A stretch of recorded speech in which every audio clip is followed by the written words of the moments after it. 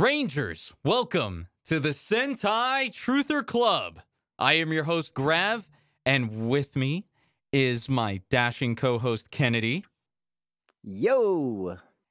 And guess who I've got? I've got Babushka. I've got little Babushka. I've got Babs. I've got Cowgirl _ B with 2 E's. Bop here. Welcome to the show, Babs. Thank you for having me. So, Babs, what is your experience with Power Rangers? Almost none. And so I feel like this is either going to go very well or very poorly. So I learned a lot while watching some stuff today, but almost none. I think growing up, I was like really into dinosaurs. So like I kind of missed the Power Ranger obsession. That's wild because the Power Rangers were all about the dinosaurs. Yeah, but like I was watching like cartoon dinosaurs like Land Before Time and stuff like that. I don't know. Did your parents let you watch Pokemon? Yes, they did. And so I was a big Pokemon person too. Charmander? So like, no, I was Bulbasaur. I love Bulbasaur. I still stand Bulbasaur and Eevee. My first starter I ever picked was Bulbasaur, I will admit. And then I think ever since I saw the episode with Charmander in it, I was like, I'm a Charmander stan. Till the end of days, I'm a Charmander stan. Well, everyone was a Pikachu stan, but I feel like everyone had like their like side ones that they loved. I feel like no one liked Squirtle. Squirtle got like the short end of the popularity stick. Hey, I'm repping Squirtle right now. I feel like if you were an older Pokemon millennial, Blue. you were the Squirtle stan. Like my cousin Angel, who was 2 years older than me, was also a Squirtle stan. Some of my friends that were my age weren't with me, but there was definitely a divide in whether you bought Pokemon Blue or Red. That was a huge deal, and like it was a very divisive issue. Yeah, I don't blame you. So like my cousin had Pokemon Red and I had Pokemon Red, and that was the last time we ever bought the same version. I got silver, he got gold. I got sapphire, he got ruby. I had ruby too. Yeah, I was definitely a Lugia guy. Still am. I still think Pokemon 2000 is one of probably the top 2 Pokemon movies. Yeah, that was a good one. That was a really good one. Pokemon was like really genuinely like good, and like still like there's like good like merits to it, I would say, to like this day, honestly. If you're like looking for something like, I don't know, if you're like really stoned or something like that, and like you just like want something that's like nonsensical, it's good for that. I really don't like stoned. Ash's voice actor. I think that's my main hesitation of ever going back to the old Pokemon stuff. Also, I just know it's not as good as I would remember it. So, just keep those memories in the past, Let them lay. Unlike Power Rangers, where we're dredging it all up. No, but Power Rangers is eternal, you see. Yes. I mean, mostly. There's been some misses. And I think we're a little divided on this, and I'll be interested to hear where Babs falls between Grav and I on the beginning of Zeo. Right. So to clarify, for this episode of the podcast, normally we do the intro arc. And yes, for this particular season of Power Rangers, there was a couple of, I guess, adverts that were running on the television show. Because in between season 3 and Zeo, there was a point in time where no new episode of Power Rangers was getting broadcast. They would release teasers that would essentially tease Power Rangers Zeo and like end up, revealing the new costumes and the new intro. And what did you guys think about the Zeo serial? It was very confusing at first as someone who has like no memory of this, and then I kind of got it. It seemed just kind of like quirky little baby shorts. And I like that one girl's voice a lot. Which one girl's voice? She's like the horn bitch. Ah, okay. Her name is escaping me now, but I really like that kind of like villainy voice aspect of it. I thought that was good. Are you talking about Rita? Yes, I am. Thank you. Okay. Yeah, that's pretty awesome. Yeah, so basically for that character, the real life actress exited the show because they were done filming for that season of Super Sentai. So Mhm. I don't know if you know this, but they use Japanese footage that they then add in like Americanized footage in there to create the Power Rangers. But it's all based off the Super Sentai Japanese TV show. And so Oh, the okay. original actress that played Rita had already left, Super Sentai and everything. And what they ended up doing for the American version, because the audiences loved Rita so much, they introduced this young actress to take her role through and has a whole story behind it and everything in the actual Power Rangers show of how it happened. But yeah, so what they did was they had the original voice actor who dubbed over the Japanese footage dub over the American actor that they got. This just sounds like it's increasingly messy. Oh, it's definitely a messy show, but I love it. Like I think this change that they did for Rita, where they brought her character back and introduced this new actress, that actress you'll see on screen, she's having a ball. Every time she's Very acting, she's animated. just like overacting and she's loving it. She's having a lot of fun. I think the Good. one thing I know very like about this show is that there was a ton of drama with like the directors or something like that. I know that there was like huge fights or something like that and like bankruptcy. That's like kind of the only thing I vaguely have information about this.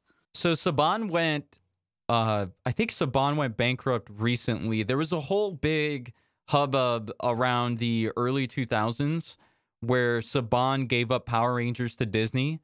Disney ended up producing some of the best seasons of the show as well. And then Saban got the rights back. And then we got into like this Neo Saban era. And then now Bandai, I think it's Bandai Namco and Hasbro, I believe, own the Power Rangers now. Ah, okay. Yeah. So, and Gotcha. right now they basically released plans like this is going to be the new Transformers, is what they're trying to do. They're like, okay, we're going to make a new Power Rangers movie, a new Power Rangers TV show, and a new Power Rangers animated series on top of 2 new comics. Let's go. So, Jeez, they're working hard. Good for them. yeah, I mean, hey, more Power Rangers means more podcast episodes, right? Means we could keep making this show forever. Yeah. It never ends. Woo! We're trapped. I mean, we're set. What am I trying to say? I don't know. Yeah, I mean, I told Kennedy I'm perfectly fine with this Power Rangers podcast being my magnum opus to the podcasting world.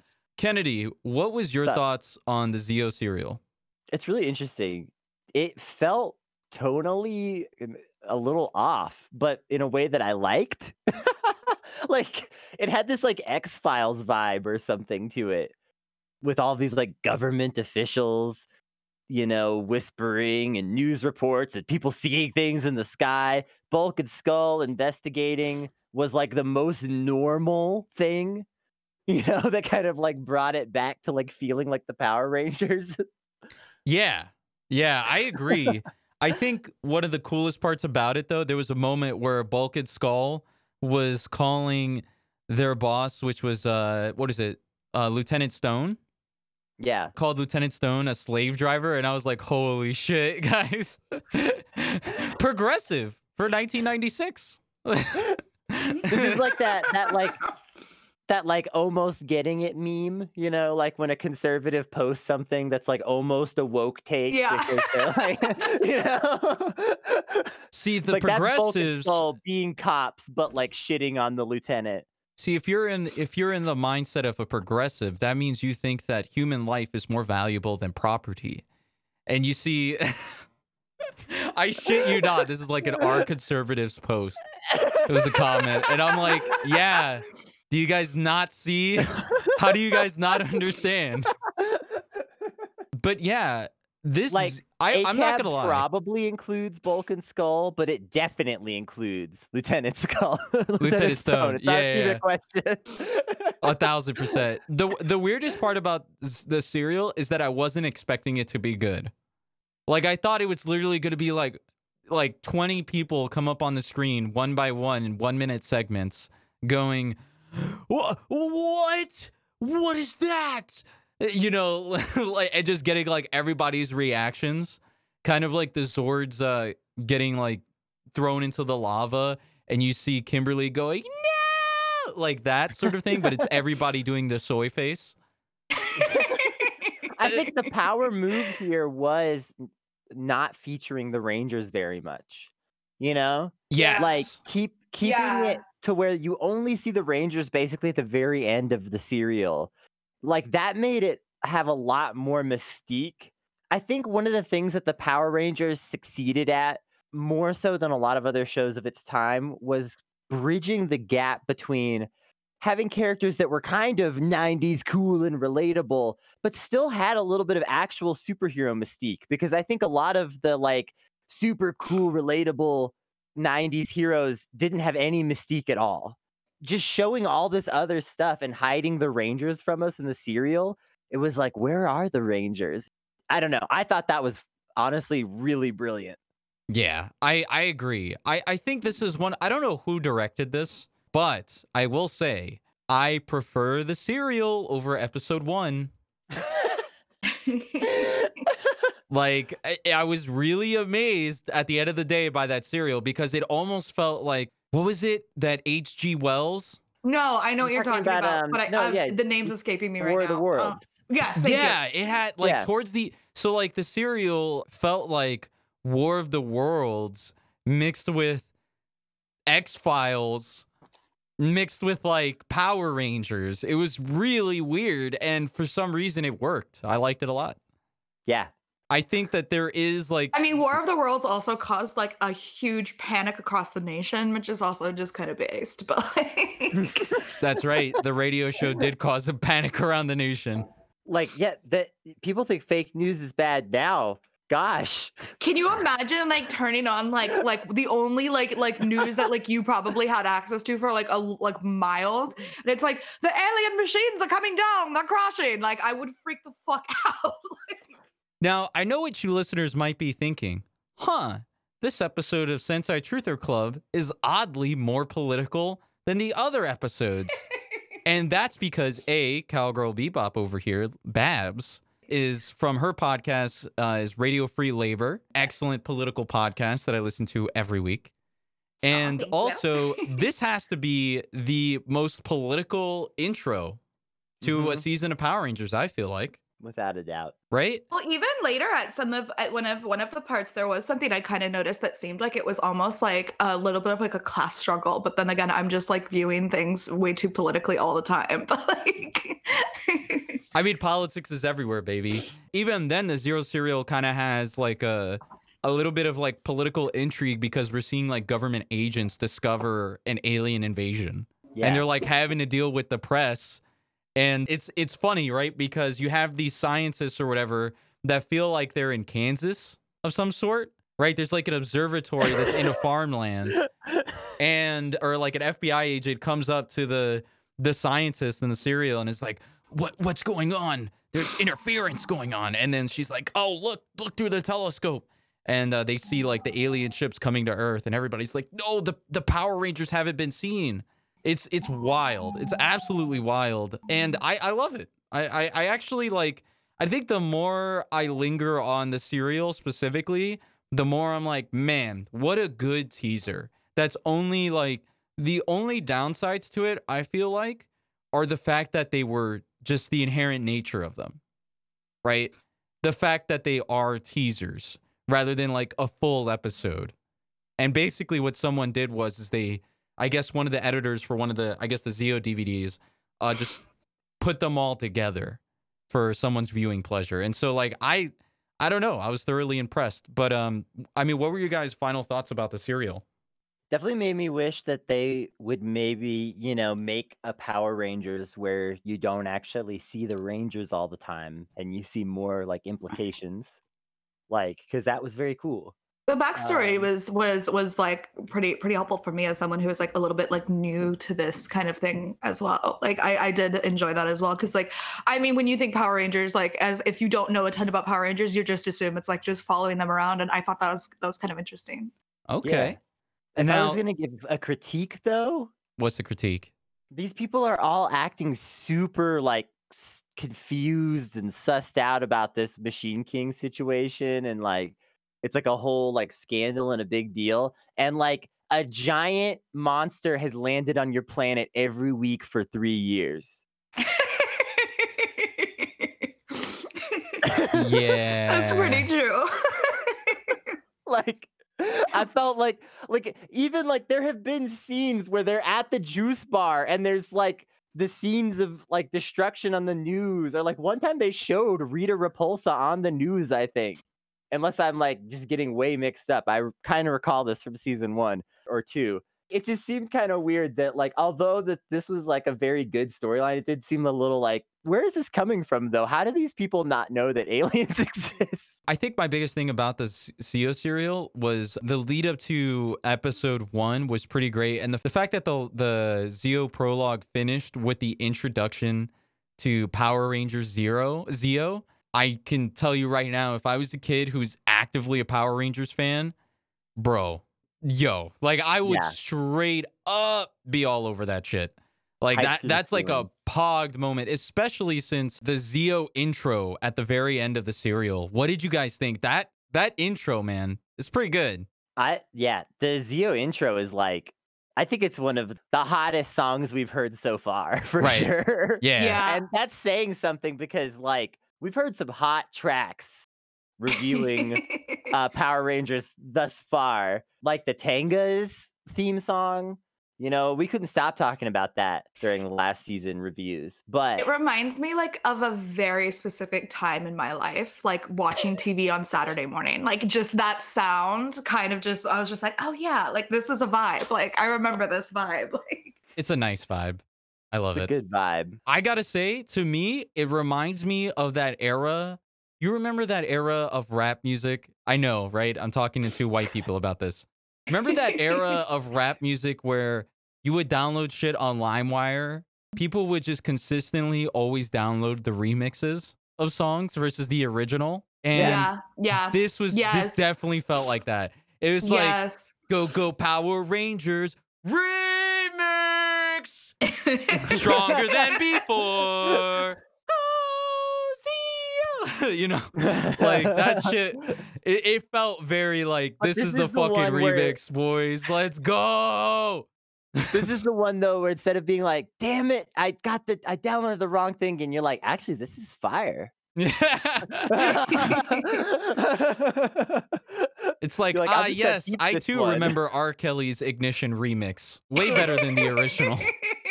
No, what? There's an original? What are you talking about?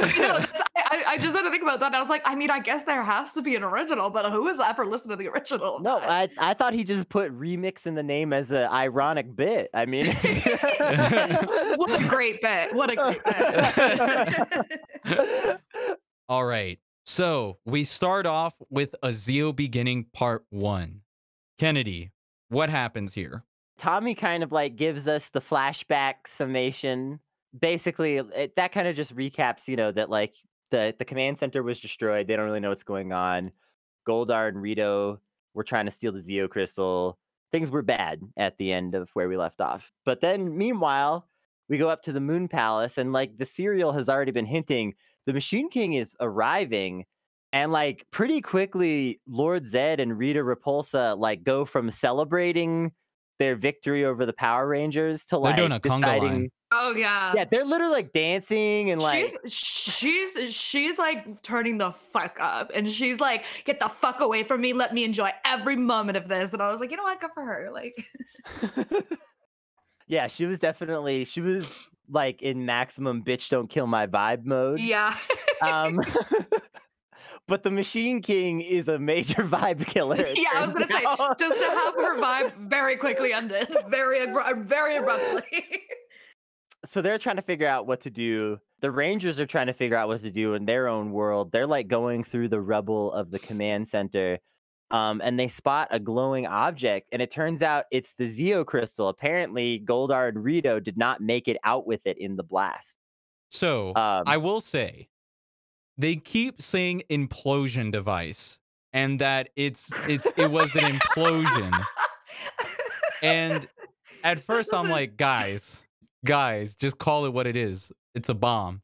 But then I'm realizing, oh right, Power Rangers was one of like the pioneers. Like Power Rangers was controversial for being an action show that was made for kids. Yes. So, like, I'm sure that if they had said bomb, they would be getting letters from parents all around. In later seasons, it appears they're finally allowed to say bomb, but I guess they had to work up to it. What year Yeah, they're was like, this this is again an implosive too? device. This is 1996, I believe. Okay, yeah. Okay. I was gonna say if it was after 2001, they definitely would not be allowed to say that. Yeah, no, there's like a period where they say bomb a lot. We'll talk about this more when we get there, because I remember this clearly, and I think about it more than I should. There's this period where they say bomb a lot, actually, because there's this season where they're very obsessed with bombs. Then after 2001, they kind of stop leaning on that for some reason. Poggy, I like it.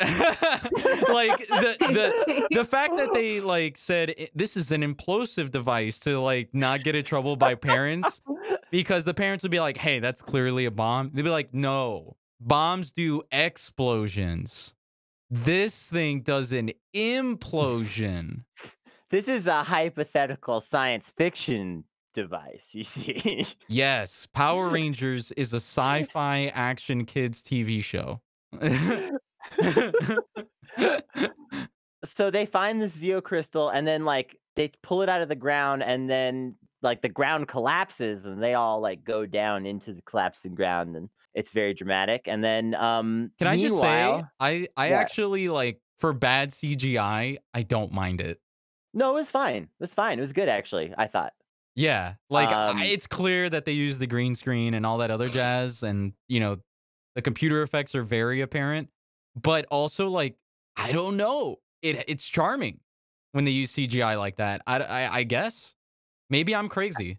I thought they did a good job. What did you think, Babs?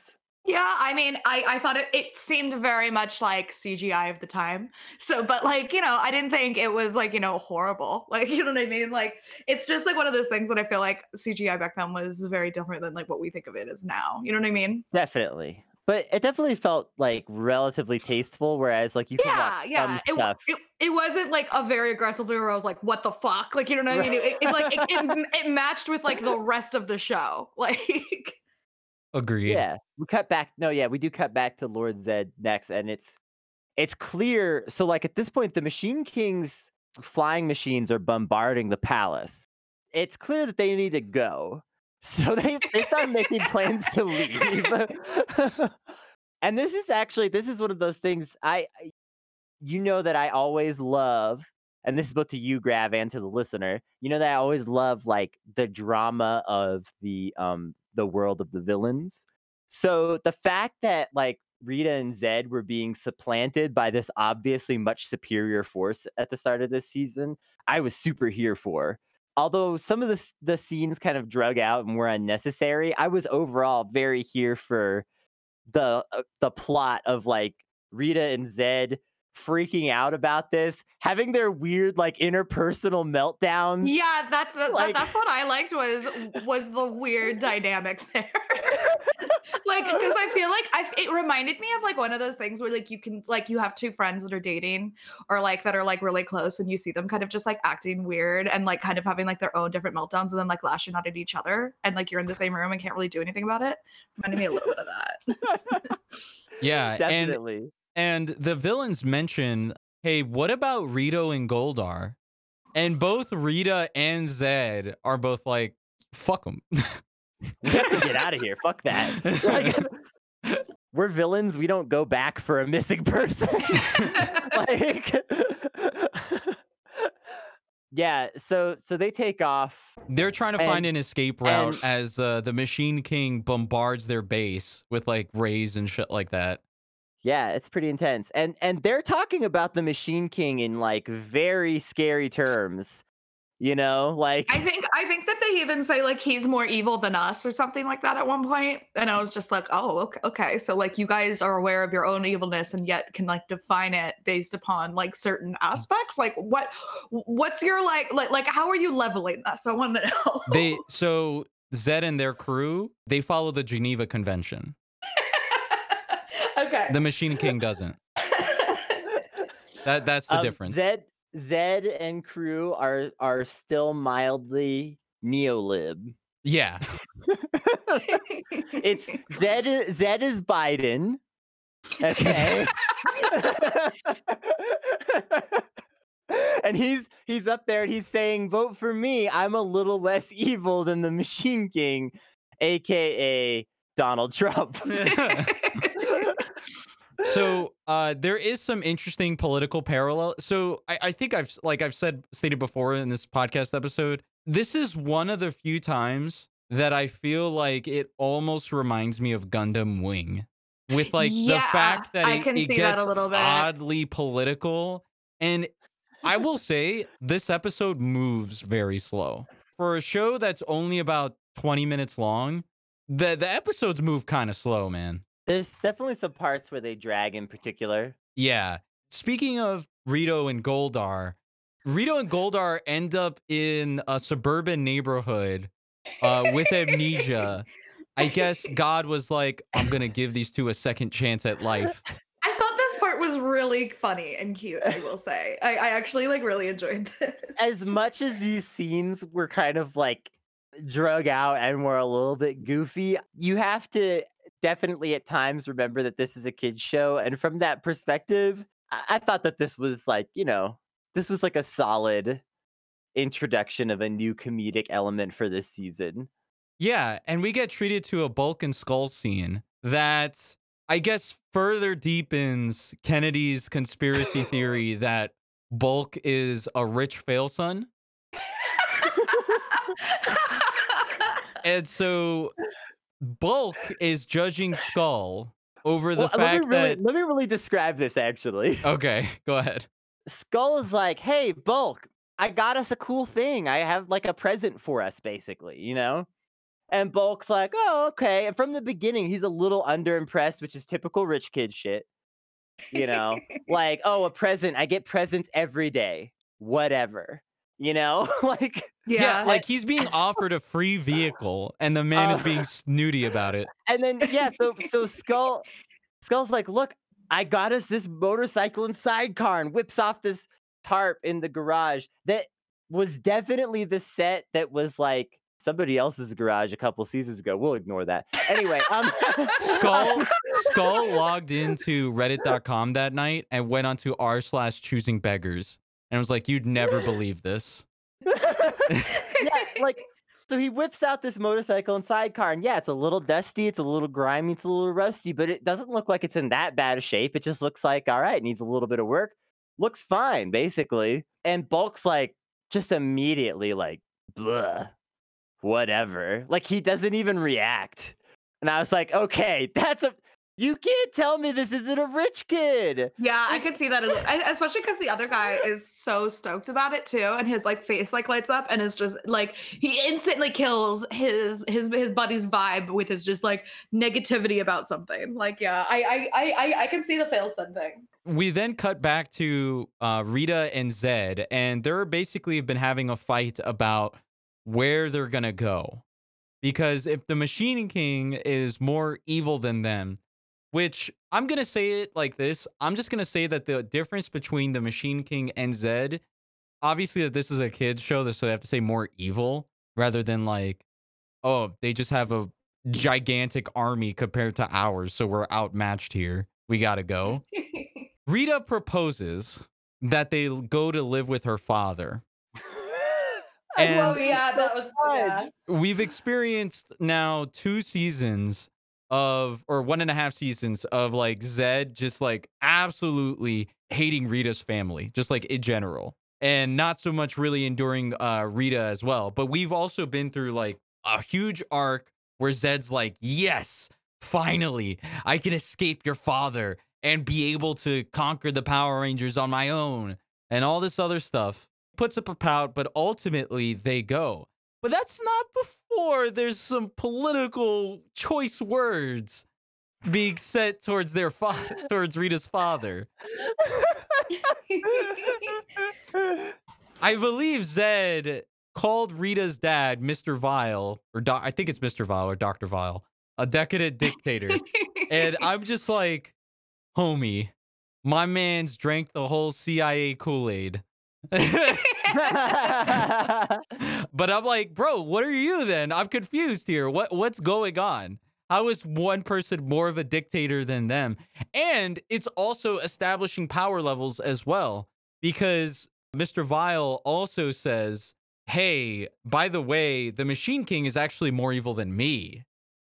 And Mr. Vile is already like more powerful than Zed. It's why Zed couldn't get one over Mr. Vile. Master Vile. Master Vile, excuse me. Master Vile. Couldn't get one over Master Vile. And this was very interesting because I'm just like, what is the politics of this show, right? Because we get shown some scenes in this part 1 of the Machine King and his wife, or the Machine Queen, I suppose.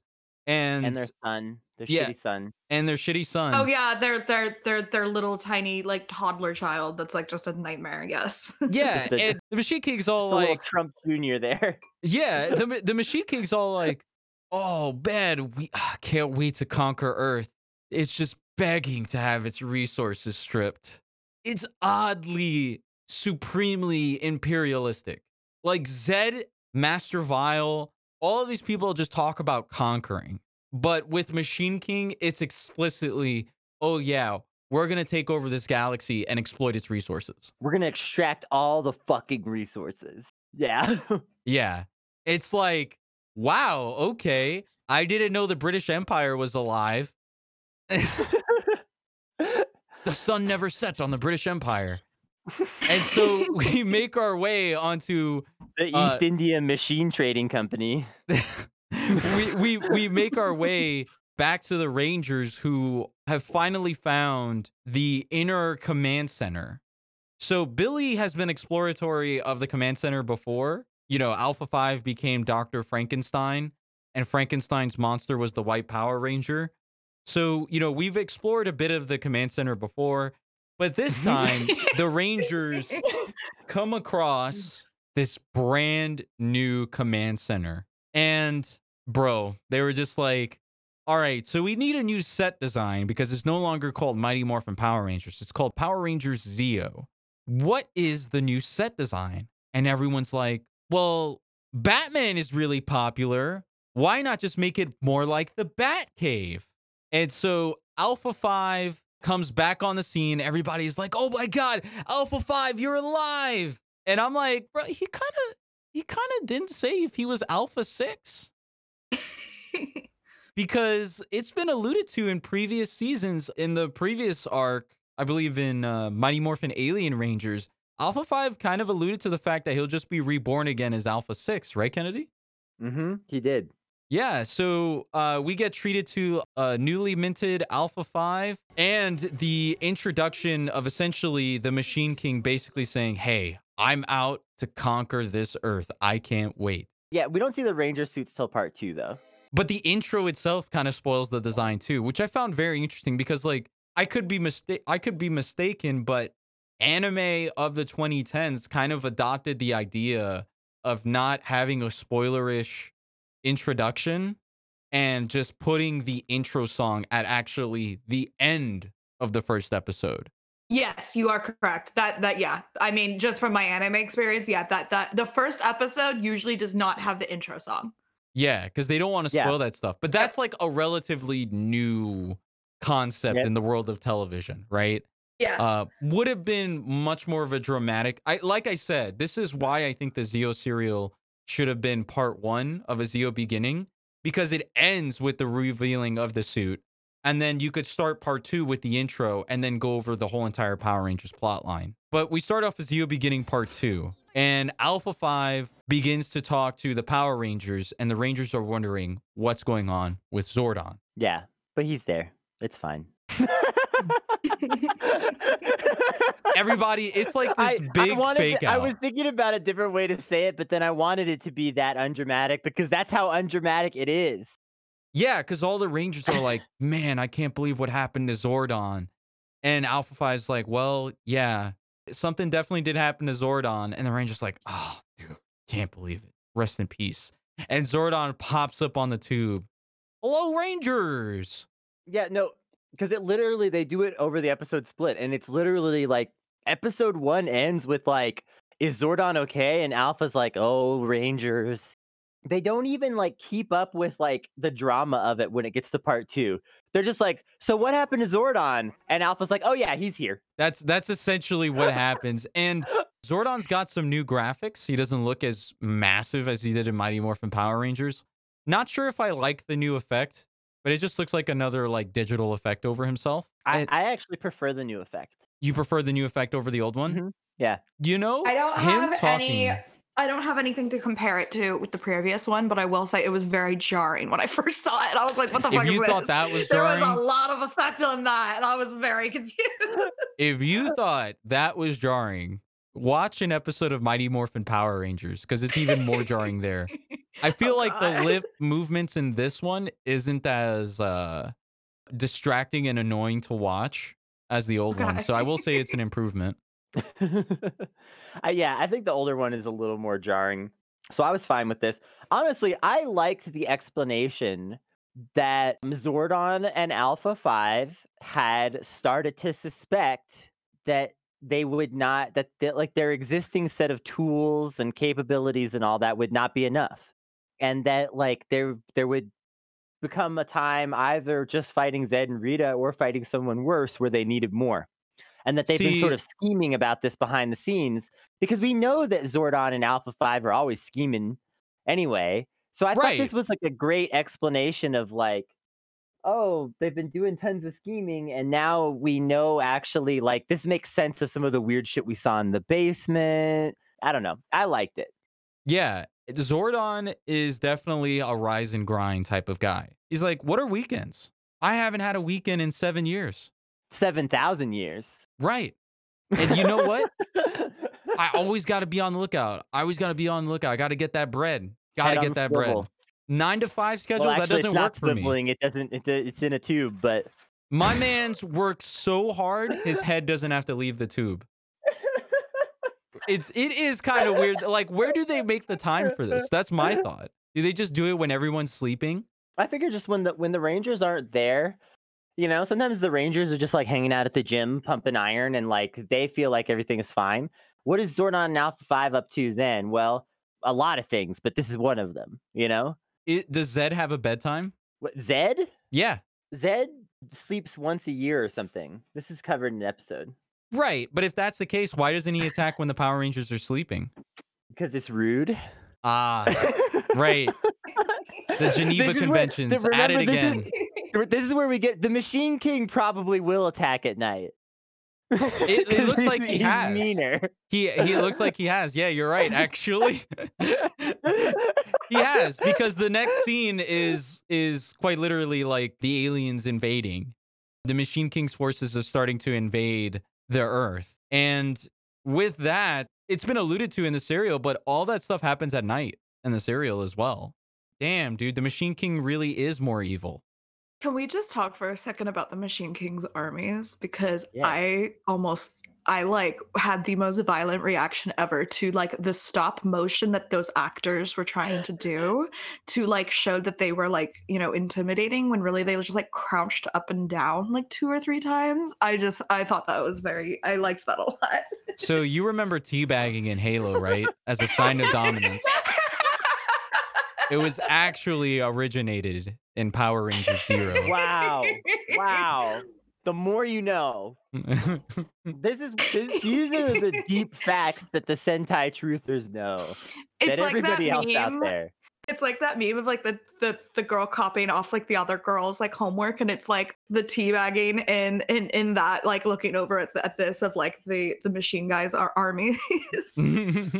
Right. Well, it's just an evolution of the memes, much like Wojak is an evolution of Rage comics. The T pose comes from the crouch hump, which comes from Halo, which came from Power Rangers. It's all a rabbit hole.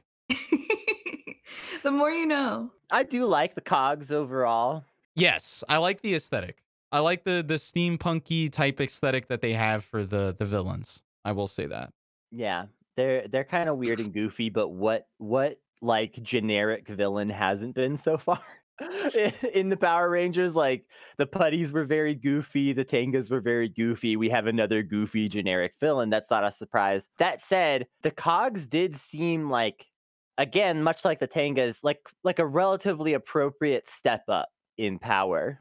So I appreciated that. I'm obsessed with these things. I dig the villains this time around. I feel like the Machine King scenes are class antagonism. Like it's actually like class antagonistic views of rich people and specifically like rich people in power.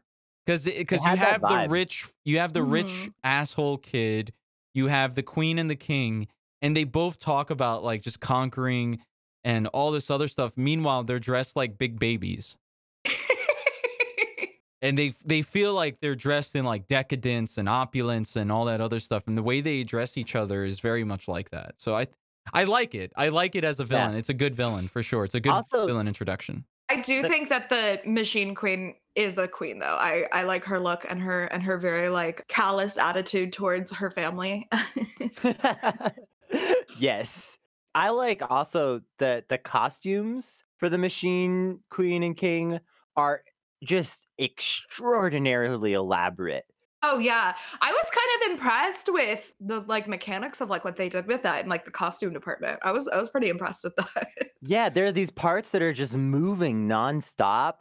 So many little details in these costumes. I mean, like a lot of the costumes that they've brought over from the Sentai show have been impressive, but these are some of the most impressive that we've seen, I think. They're like just really like I can't even imagine the amount of work that had to go into them to have that many moving components just like spinning all the time.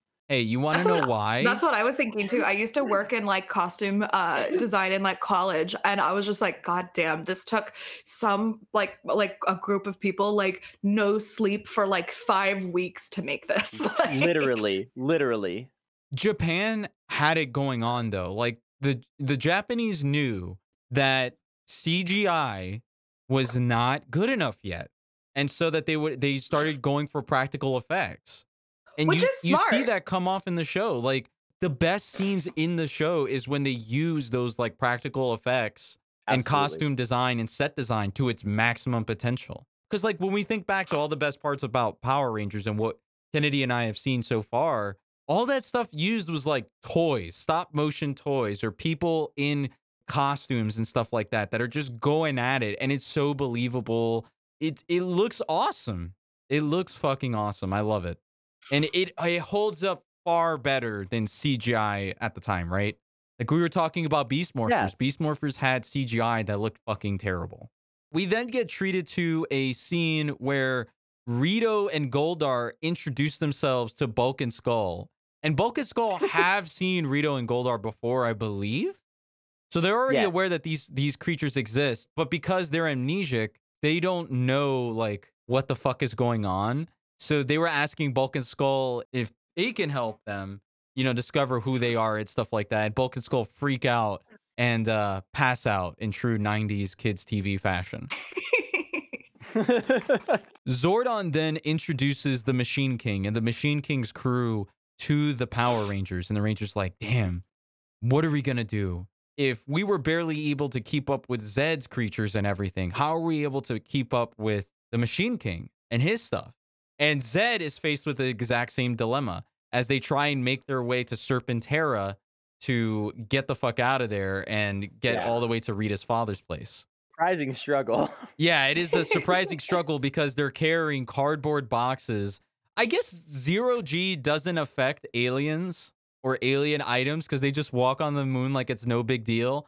Yet the very first episode of Mighty Morphin Power Rangers starts with astronauts opening up a relic, a mysterious relic to unleash relic. To Are unleash much Rita. heavier. They're Right, much they're denser denser. than humans. Well, see, they've been training on Moon's gravitational pull. And so, sorry, couldn't help another Dragon Ball Z reference. Wow.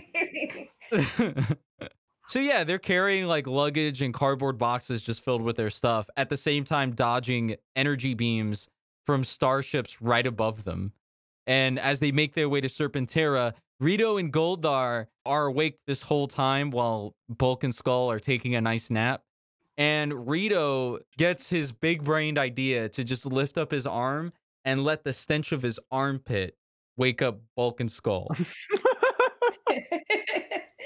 So Bulk and Skull wake up, and Goldar and Rita are like, listen, we've got nowhere to go. We have no idea where we could potentially stay. We don't know of any homeless shelters. We don't know where we are. Can you guys please help us? We'll do anything.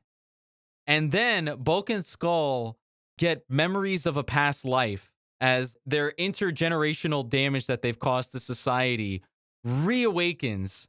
And Skull has this like creepy, rapey look on his face. And Bulk has the exploiters look on his face. Yeah. Where they're just like, oh yeah, can see the slave dollar labor, signs in his baby. It's like Scrooge McDuck. Yeah, total Scrooge McDuck looks on the both of them. Those skulls is distinctly more rapey looking. I can't deny this. I want to. Yeah. It then cuts back to Zordon and the Rangers, and they're going over their options of what they can do. Zordon basically says, fret not, Rangers. The Zeo Crystal will activate new powers within you guys, and with that comes new suits that are much more powerful than the old ones. And Billy... Perfect timing. Honestly, perfect timing. You couldn't ask for better timing for that. Like, yeah. And Billy comes out, and he's just like, guys, look, I know I'm wearing the blue shirt with the blue jeans and the blue apparel going on, but there's 5 subdivisions of the crystals, and there's 6 of us here. And because I've spent the whole last arc of the last season being a parent to you guys, I've decided that parenthood is where I should stay while you kids go sacrifice yourselves in the name of the greater good. Wrong. You're not exactly wrong, but this is why you very this is why you don't Abrahamic. like this. This is why you don't like this intro, isn't it? No. You're just salty. No, come on. Be honest now. No. My main, well, like, as much as I am a Billy stan, let me get through this part, okay? So Tanya says, "Oh, Billy, don't worry. You can have my power. You can have the Zeo power that would be given to me." And Billy's like, "No, Tanya, it's okay. I want to give my Zeo power to you." And it just goes to show, man, it's like automatically assumed that Billy is going to have the power. And that's because of white privilege. But he flips it on its head. And he then goes and says, Tanya, you can have the power. And that's from one LGBTQ member to an oppressed minority. And you know what that's called? That's called allyship, sweetie. Look it up. Woke king. That's beautiful. I love that. Billy, truly the woke king we need. Yes. And so we cut back to the Machine King, and we get more introspection on like the Machine King's son and I guess court jester. Is that right? Wait, the son or because the son's a fucking weirdo. I hate the son. I want to punt the son very, very hard. Like I felt like I could punt him like a half. The son has clearly been capturing small animals and skinning them alive and things of that nature. Machine King's son is just like the epitome of just like shitty sociopath raises a shittier sociopath. The Machine King can't understand why people keep saying his son is a part of the alt-right. Like he just can't understand it. He's like, oh, kids these days with these new words. Since you made like the Trump reference, it actually does kind of fit very well that like that's Barron and that the queen who is like very like disengaged with like her family is Melania. Like I can very much see that. It's a prediction, folks. I want to see where the Machine King goes from here. Like I said, he's way more outwardly imperialistic than I would say that he's like a Trumpian type of figure. But who knows? He definitely has a lot of room to expand on. I think that the serial gave him more characterization as like a person who thinks things through, at least, right?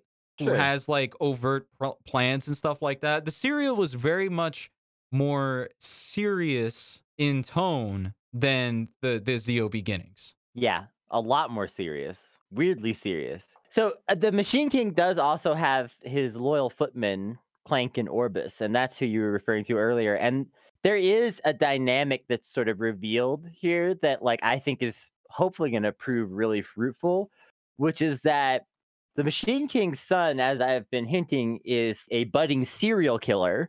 And so is like, Dad, let's do genocide. Dad, quick, let's do some genocide. And the Machine King's like, whatever you want, my son. And then the Machine King's advisors are like, actually, we should do a controlled genocide in stages. Tested genocide. And the Machine King is like, bah, we'll do whatever my crazy son says instead. And I think that's setting up for like an interesting dynamic that like could help to also explain, okay, here's this really obviously powerful evil guy. What's going to undermine his plans? Well, one of the things that's going to undermine his plans is probably going to be his dumbass son insisting that they light every person on fire individually and stand there watching them burn to death individually rather than get out of there, with the loot or whatever. It's just not time efficient. That's like our biggest critique of the genocide. Well, that's the thing is like, it's not like the people contradicting the sun are good people. They're just not like complete psychopaths. They're more like practical, they're practical sociopaths instead. I thought though, the most interesting thing about all of this is that, so the Machine King sends his cogs down. The Power Rangers pretty quickly defeat them with their new powers. And the Machine King, rather than like Rita and Zed were both like very incel mentality and like constantly whining about their losses. It's not fair. I deserve a wife, that kind of stuff. Like the Machine King is like, he's like, a worthy opponent, and gets like a boner. Like completely different, it's like a completely different mentality. I thought that was really interesting and like a very, I don't know, I thought it was like a good change of pace, because it's like we've had these villains that are constantly whining about why they can't do it or this or that, and here's a villain who the first time you beat him doesn't start whining. He's just like, all right, okay, yeah, we'll see. Not gonna lie, the Machine King gives me straight Roger Ailes vibes. It definitely gives a different impression, because you start to get this impression after a while of Rita and Zed, like, have these two even conquered anything in a long time? Like, like what's going on here, Whereas the Machine King, it's like your impression right away is that this dude is conquering stuff nonstop. And this is the first speed bump he's had in ages. Machine King is like United States imperialism, and Rita and Zed are like British imperialism. Like, it's been a while. Yes, that's a good analogy right there. That actually makes total sense too when you think about it, because Rita and Zed still have all these resources they can exploit, like Jamaica and Canada, but it's still not as actively violent, unlike what's happening in Afghanistan. What the Machine King is doing in Afghanistan. I'm sorry, was that unclear? What the Machine King is doing in Afghanistan. That's what I was trying to say. No, I got it. And then we cut to Zordon unleashing the 5 subdivisions of the Zeo Crystal and giving our new Rangers the new suits. What did you guys think about the new suits? Amazing.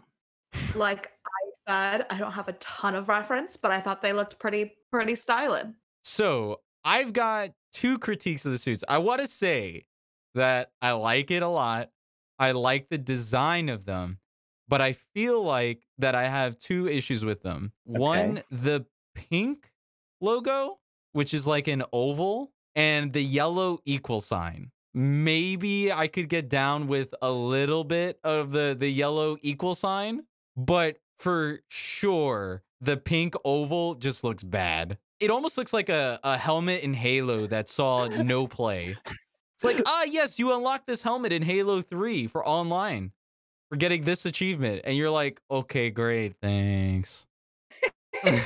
I'm not going to fight you over the helmets, because those 2 helmets are kind of like relatively weak. But I think overall, the suits are really rad because of the like baroqueness, the crazy like I don't know, almost like Byzantine type patterning, you know, like that really, it's like some Versace Power Rangers this season. Oh, Like, dude, they're the rest of the outfit, pog, dude.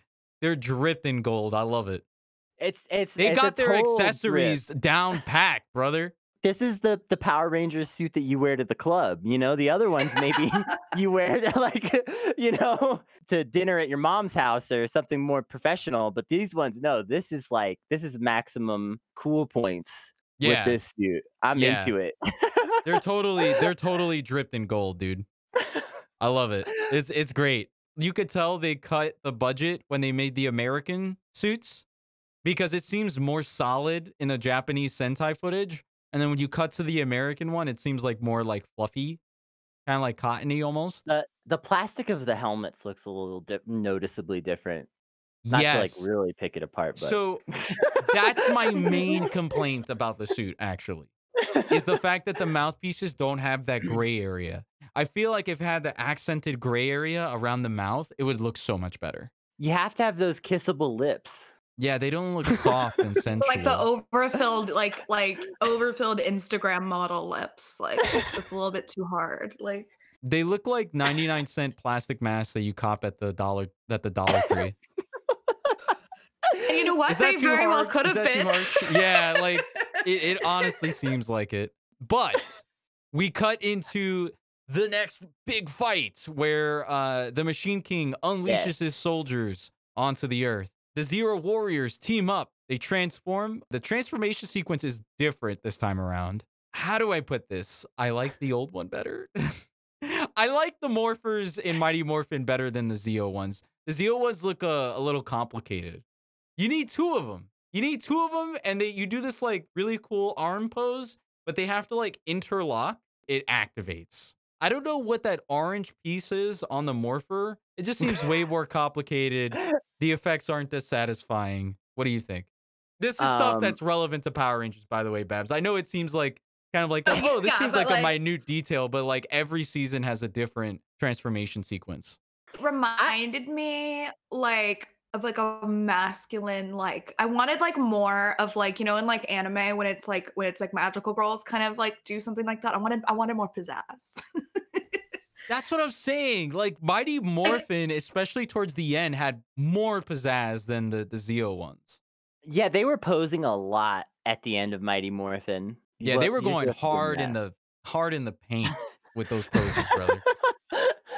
I kind of like the new Morpher design somewhat. It felt a little weirder in a way that I kind of liked. Like it felt a little like something out of like David Lynch's Dune or something. Like it was just a very odd looking device. I am with it. I'm just gonna say it. All right. I know we're all thinking it. I'm just gonna say it. The more the Rangers do the ninjutsu hand signs and the arm movements and say shit, the more I'm into it. Yeah. The less they do of that stuff without the over exaggerated yelling, the less I'm hyped about it. Well, it's weird if it's just like kind of a dull thing. Like this is supposed to be like the biggest thing. That's why like give me some fucking drama. Like come on. Like it's like you're giving me nothing here, sweetie. Like come on. Yeah, that's fair. And we skip over to the fight scene, which this fight scene, it's a typical kind of like a putty fight in the seasons 1 through 3 and the Tanga fights, I guess, in season 3 as well. But the song, I loathe the song that plays. It's basically like, yeah, we're back. But the way the song plays out over the fight scene makes it almost comedic and sad. Because it sounds like the song was made in the Kids Bop studio. And when it's played over this fight scene, it just, I don't know, it detracts from the fight scene overall. You guys didn't think so? I mean, I kind of agree. like saying it, I think makes me think about it more, but like that wasn't my initial reaction. But like I see your point. It's kind of how I'm feeling. Now that you say it, it does seem like it was a little off. Kennedy, we've watched over 60 episodes of Power Rangers at this point. If you're not hearing the heavy guitars, I had good time with this stuff more so than you did. I don't know. I thought the Zeo prologue was more palatable to me. This was like, what if Billy Ray Cyrus did a Power Rangers song with a $100 Dare budget? tempt me with that. Don't you dare tempt me with that. That would be incredible. With $100 budget, mwah, I want that now. Now, like this is something I now want. Like, I wonder if he's on like that thing where you can pay celebrities to like say stuff like for you. I wonder if he's on that and I can have him do that for $100. So in this fight scene, they use more CGI, but because it's not overdone in CGI, the effects that they use really accent the fight scenes. And I think this is purely Japanese footage. I don't think that they included American CGI effects to any of this, if I remember correctly. And so, man, dude, when Japan uses CGI, the little touches of CGI work really well. Like how they do the whole Power Rangers kick for Zeo Ranger 5, the Red Ranger. Mm-hmm. And they add that little bit of gusto with the red flare effect around his kick when he does it in the air. That shit's cool. I like it. And when he kicks when they start beating up on the cyborgs, like parts of their armor will like light up and like electricity will start to come out of it and stuff like that. Just the little touches. They make all the difference, man. It feels way more impactful that way. It's almost like a game design 101, right? You feel more powerful as a player when you see the enemy visibly putting out visual effects that they're getting hurt versus like, hey, it just looks like you push them to the ground or something. From like Weeb World, like where I spend most of my time consuming media, is like, yeah, like most things in like Japanese, like, I mean, at least anime and like other Japanese stuff, it's very much like you see the impact like done through colors and visuals. And so, yeah, that did feel like a little bland. But this is live action. Yeah, but even in some live animes that they've done, which are usually fails, like they'll still kind of do little effects like that. Yeah, and like some live actions. So like the comparison would be like Super Sentai versus Kamen Rider here. And I could tell you, speaking from like having watched a bit of 90s Kamen Rider, as a kid, I used to watch Masked Rider. I actually got into Masked Rider before I got into Power Rangers, Kennedy. I could tell you right now, this was as good as it gets for CGI and live action scenes from 90s television, 90s Japanese television. Like they spent like they basically, the way they blew their budget was, so in America where we were doing like our movies and shit, like when it came to effects, it started becoming like 90% CGI and like 10% practical. And they're like, well, how much can we get away with that the audiences will just eat, right? And then for Japan, they were like, oh no, it's the opposite. It's like 90% practical, 10% CGI. It still shows to this day. Like you'll have like Kamen Rider series that came out in like 2009, and the CGI from that, you would swear, could have been seen in, what is it, 1999's Blade? Yeah, so it's very much like that. So I'm going to give them credit where credit's due on that stuff. The Power Rangers basically end the fight, beating up the robots, and they're like, yeah, we're back. And the song goes, yeah, we're back. And you're like, yeah, guys, the Power Rangers, they've been away for a little bit, and they're back better than ever. And they do the group pose, the cyborgs run away, get teleported out of there, and they're like, yes, we've done it. Ha! And they do a Sig Heil, and it cuts back to the Machine King. It cuts back to the Machine King, and the Machine King is like, oh, it looks like we might have some opposition. Yeah. Quaint. And so they're starting to pile up their forces for a full-fledged invasion, it seems like. Rito and Goldar are now slaves to Bulk and Skull. They're still in Skull's house, right? Like they're still in Skull's garage. It has to be, because they're on lawn chairs, and Bulk, Bulk in the back of his head is going like, I have way better furniture garage. in my house. I'm refusing to admit who that garage belongs to. Yeah, for sure. You could just tell in the back of Skull's head, or in the back of Bulk's head, he's just like, I have better lawn chairs in my house. Should just bring them over there instead. Have a real yard at my house. Yeah. And the Rangers sit in for a luncheon for a group team meeting, and with their new colors means new outfits. And gotta say, Tommy in red, I don't understand why they couldn't do these colors the last season. Yeah, time. It's I about feel like fucking time. Rocky as a Blue Ranger, although as much as we shit on Rocky, I feel like he has more opportunities now in the TV show in terms of like dialogue and shit as a Blue Ranger than he does as the Red Ranger. Yeah, it's fine. It's good even. He's also got a new haircut. He looks more preppy. The rest of the Rangers, they're also in their polos and their button downs, except Tommy. You know, he's from the country. Yeah, he doesn't roll like that. Yeah, he's got his Ford F-150 in the back, brother. I just want to draw attention to one more thing, because this is actually very interesting from a lore perspective. We've been trying to figure out, where does a Zord come from? The answer is anywhere, actually. And that's actually kind of an interesting answer. One of the things that's revealed at the very end is Billy talking about the possibility of developing his own Zords, like effectively following in the footsteps of Ninjor and Zordon. He's going to be the first human to make a Zord. Maybe. That'd be really cool. I like that. And not only that, but everyone's wearing a color. And guess what color Billy's wearing? What color? It's black. Who knows? Who knows what'll happen? Who knows? Anything could happen, right? I will also say there's a couple of things that I forgot to mention. Some of it's a little bit spoilery, but I kind of want to get into something here. So the powers, the way they work, and can you morph without like having the coins? For Billy, he specifically says that he can assume the Zeo power. So it's okay that he's given the power for now to Tanya. So he says, if worst comes to worst, I can assume the Zeo power. So he can be the Yellow Ranger if he wanted to. I assume. And I'm guessing it's because the Zeo crystal chose him? No, I assumed it was just kind of a thing of like, I'm trained and capable of like handling this power.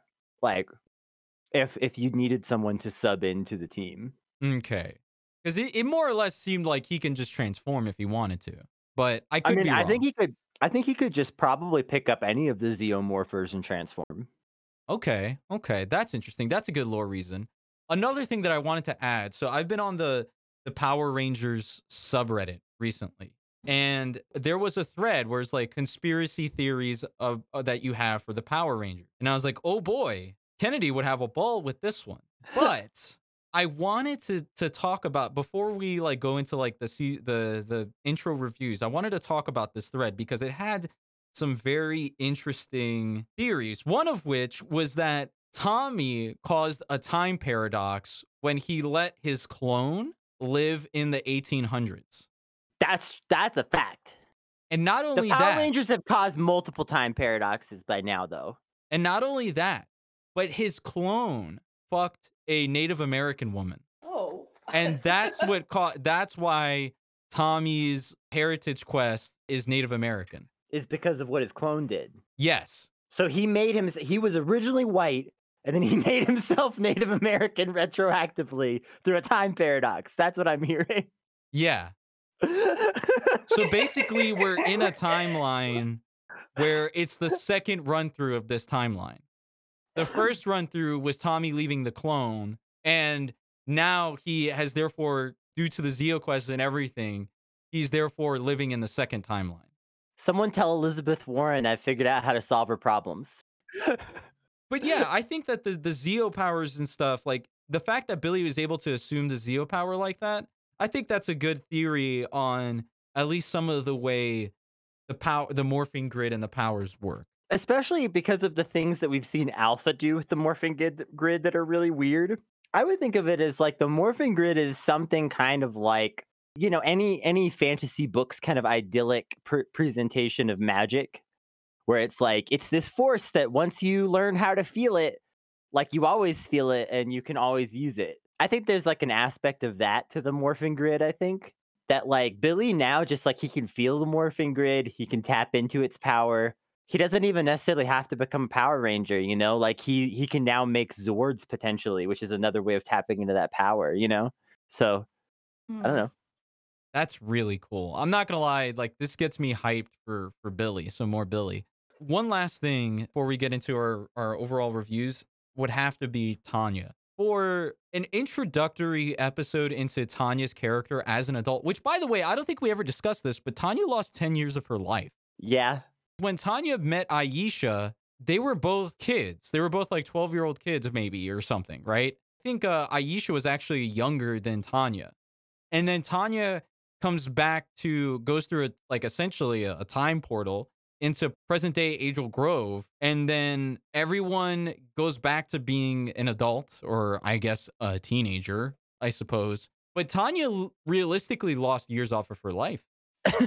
Well, I thought she was just already their age. Like she was the age that a Power Ranger should be. Tanya was. And Aisha was a kid, right? No. Tanya, Or did they changed the actress. Okay, well, Tanya was a kid and she lost her entire she lost her childhood. She lost her childhood, her That's not preteen her. years, and all the way up into her late teens. Damn. Yeah. She was like, it's better than living in this Puberty. desolate African village, I guess. Like, I don't know.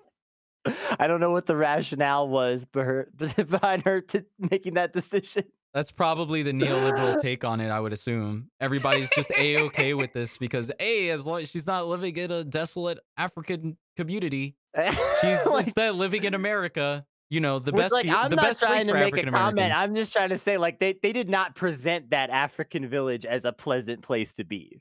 No, like- you're 1,000% right. Just in terms of how they presented it, like it was very not good. In fact, I don't know why Aisha stayed there. Well, that's Aisha's family. That was the main Yeah. thing. And she Yeah. knew that she could help and do the right thing, which is why she was I know she was selected to be very a ranger moral. instead of We you, know- Kennedy. Yes, I'm not moral enough to be a Power Ranger. I would be a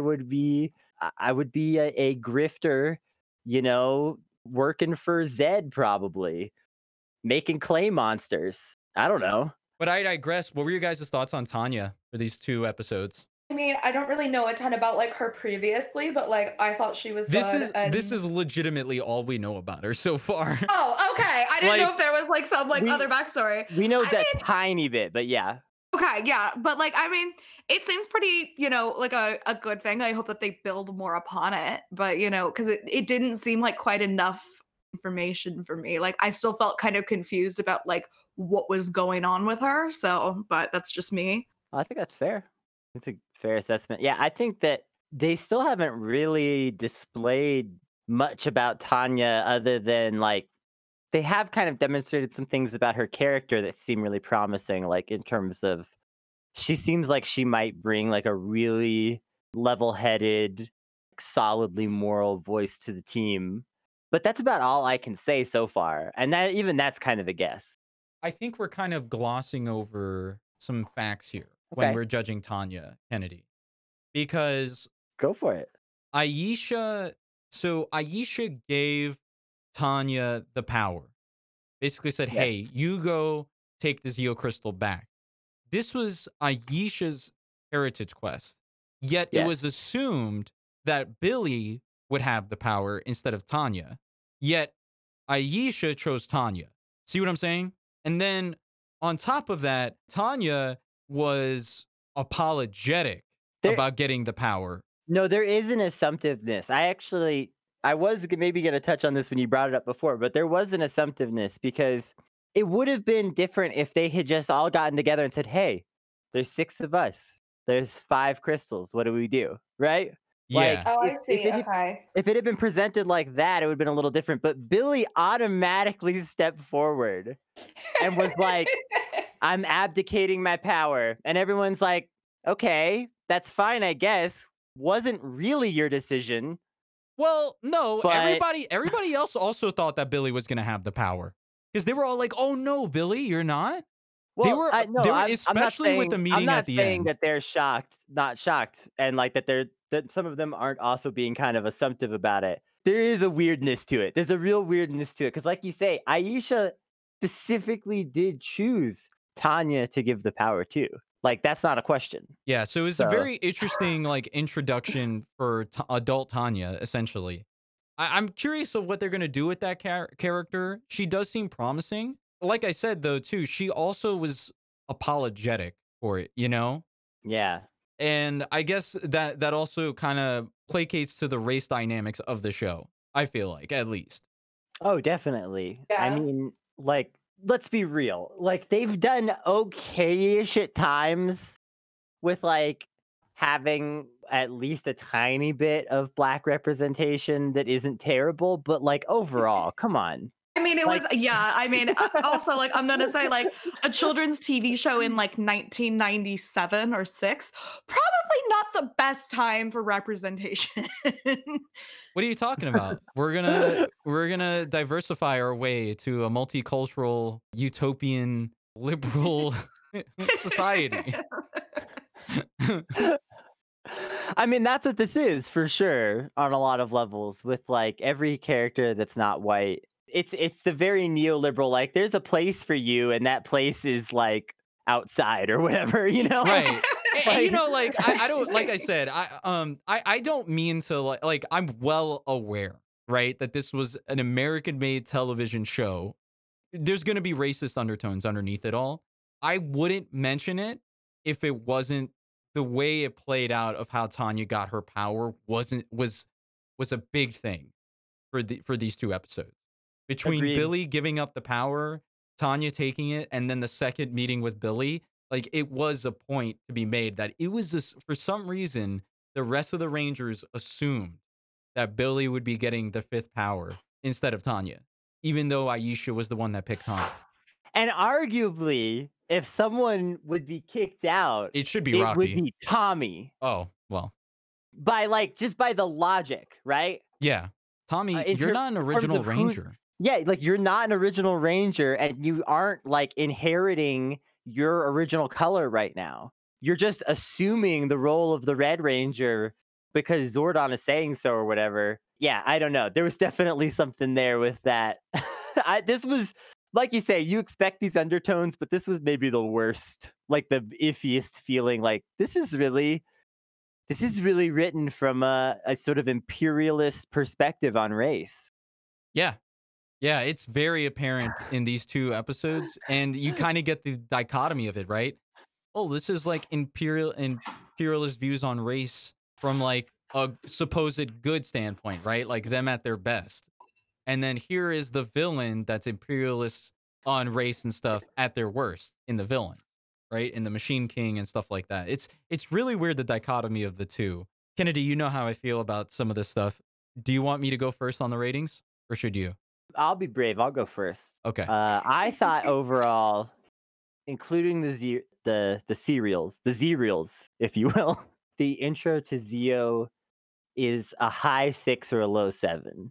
And I think it's a little bit better than the intro to season 3 and a fair bit better than the intro to season 2. And one of the main reasons why is that even though it does drag in some places, it doesn't drag on nearly as not long. Ninja Quest is 5 episodes. And let me tell you something. It was hard to like enjoy parts of it. It was actually at 4, all. but okay. Or was it Go 4? off, King. Yeah, Sorry. It felt like forever, okay? I can't remember. you're fine.